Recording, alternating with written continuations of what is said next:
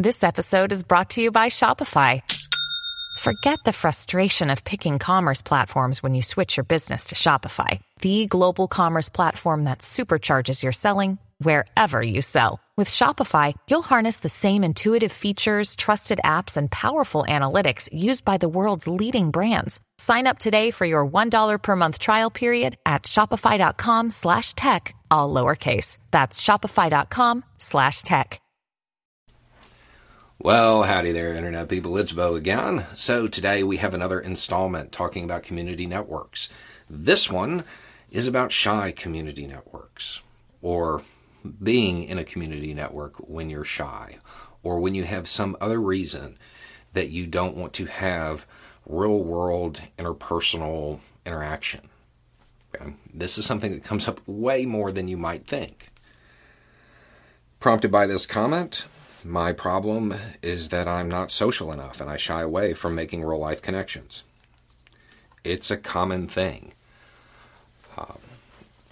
The thing is, I encountered this in the first community network that I ever witnessed. In fact, it was so long ago, I didn't even know that's what it was called.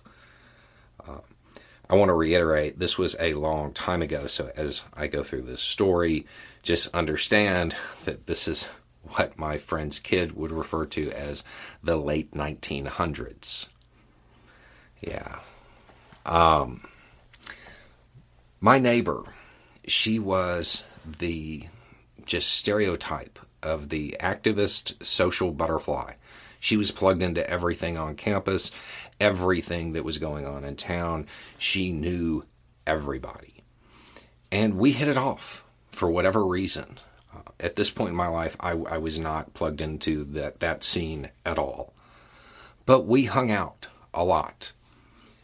And one day, I'm sitting in her apartment, as I had for the previous months, just hanging out. She is in her bedroom, and this woman walks in. And she walks right past me, doesn't acknowledge me, and opens the door to what I thought was a closet. It wasn't. It was her room. She had a roommate. The activist butterfly had this roommate that was very much somebody who kept to herself. So much so that after months, I didn't even know she existed. She was what we would call today a very online person. Okay? She was going to school for something to do with computers. I don't know. It was a long time ago. But as time went by, her social butterfly activist roommate was complaining about getting positive messaging out on campus and how hard it was. So she helped. She used the skills that she had to help. And then it grew. And other people who were going to school for stuff to do with computers, they started handling the graphic design on the flyers, and they made a website that each little activist group could log into and update like a calendar of events. Understand, that was some high-tech stuff back then. And they did this for months and months and months. And this little circle of very online computer people, they had meetings, but they were in a chat room. I want to say it was IRC, it was Discord, okay? And as time progressed, one of their therapists suggested that they actually take this activity and get out and get involved and get into the real world. The therapist was literally like touch grass. And they started going out and doing like environmental cleanup stuff and stuff like that didn't require a lot of interaction outside of the circle of people they were very comfortable with. I went with them once, and it was a very unique experience. That they referred to each other by their screen names. Like it was unique, but it worked for them.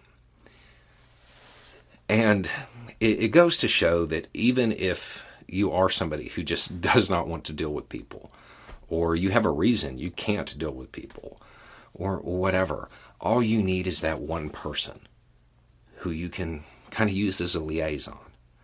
And you can still be part of something or spawn your own. I mean, by the time this was over, that little circle of computer friends was basically the PR firm for every activist group in town. They made a positive change. And while this story definitely speaks to those people who may be shy or may not want to be that, may not want to have those real world interactions, it also shows something else.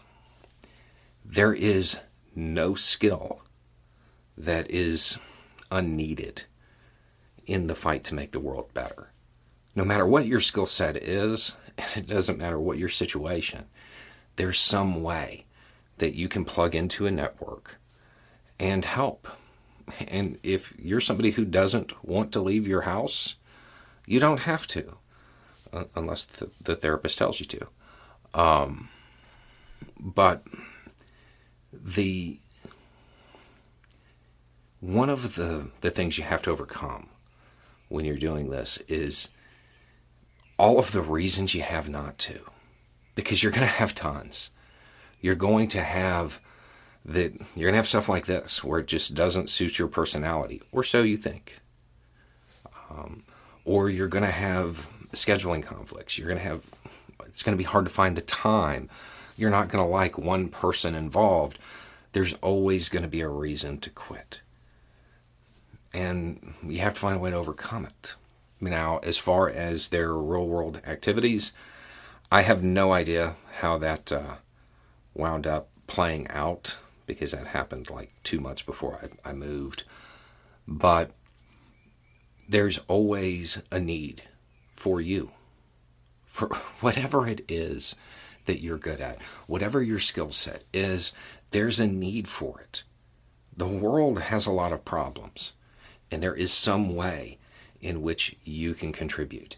And there is plenty of accommodation for your personality type, your skill set, your personal preferences, all of that stuff. There's a way to help. You just have to find the right little cubby for you, the right group for you, the right way for you to help and to maintain who you are.